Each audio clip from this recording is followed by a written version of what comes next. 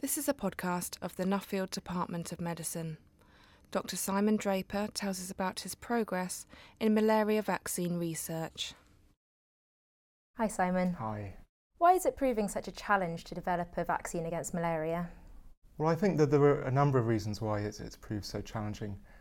Most of the vaccines that we have already are based on bacteria and viruses, and in the past they've proved relatively successful.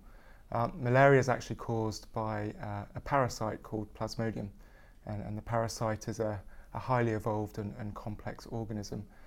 It's also a master of disguise. It changes its appearance at each step of the infectious process in the body, so that's one of the reasons why it's proved very challenging. I think one of the others is that the classical way of making a vaccine is to take the whole organism, the whole bacterium or the virus, and to inactivate it and to inject that as your vaccine. That can be done for malaria. We can do that experimentally, but it's been very hard to deploy that into a product. It's actually even hard to grow the parasites in the lab. So that's not been possible, and it's actually been challenging for scientists to find other ways of inducing protective responses. Is there an Achilles heel in the malaria parasite? Achilles heels are really the holy grails of research. You could define them as a function of the parasite that's absolutely critical to its survival. They're traditionally quite hard to find, but it doesn't mean they're not there if you don't look hard enough.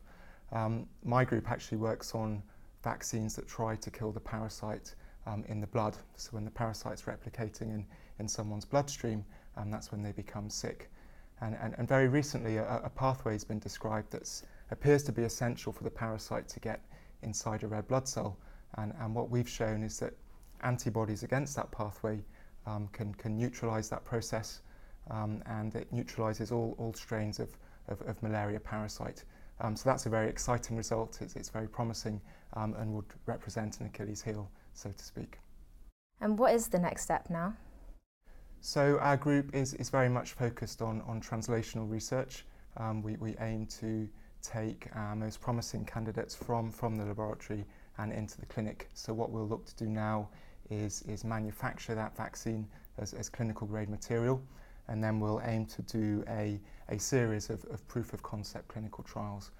So we'll vaccinate healthy adult volunteers here in Oxford, and first of all we'll look at the safety of the vaccine, and then after that we'll look at the immune responses induced by the vaccine, and primarily the antibody responses. And if those are looking good and they appear to kill the parasite in our experiments in the laboratory, we would then go on to see if the vaccine is actually efficacious and whether it could kill malaria parasites in the blood. What are the most important lines of research that have developed over the past 5 to 10 years? I think there's always a lot of lines of exciting research. I think one of the most exciting has been the expansion in genetics and genomics. So in the last 10 years, the malaria parasite genome was published, and that revealed the parasite has over 5,000 different genes. Now all of those encode a different protein, and in the past only a small handful, maybe 10 to 15, have been tested as vaccine candidates. So there's certainly a lot of exciting work to come in the future, testing all those new possible proteins that have come from the genome.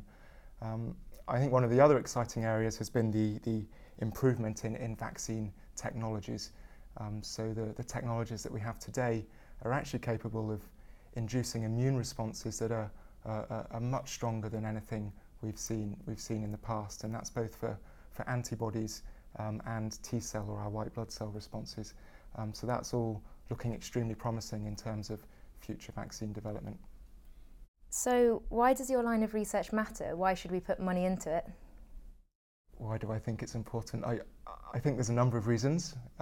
First of all, malaria continues to exert a huge burden on global public health. It affects hundreds of millions of people every year, and leads to the death of just under 1 million individuals, primarily children under the age of 5 years in the developing world.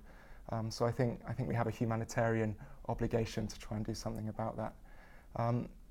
If you look throughout history, vaccines have made a huge impact in terms of reducing the burden of infectious diseases, and they're highly cost effective. So I think they're certainly very worthwhile developing.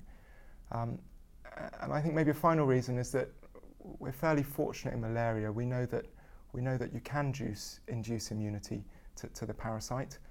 We can do that experimentally. And after many years of exposure in the field, people become naturally immune. So we know it can be done. It's just been a challenge to develop a vaccine in a vial that you can then use to vaccinate people. But just because something's difficult, I don't think we should give up. I think it's very important that we keep trying. How does your research fit into translational medicine within the department? My group is within the Jenner Institute, which is the vaccine department of the university, and there we work on a wide range of difficult infectious diseases.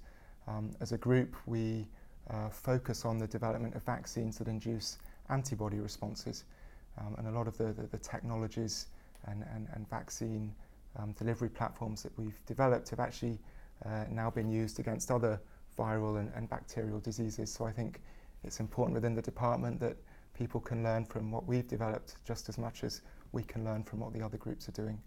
I think one of the other important aspects is that we're very much focused on translational research. We want to take our best vaccine candidates from the laboratory and into the clinic, and undertaking clinical trials of the most promising approaches is certainly a very important aspect of doing translational medicine. Thank you, Simon. Thank you very much.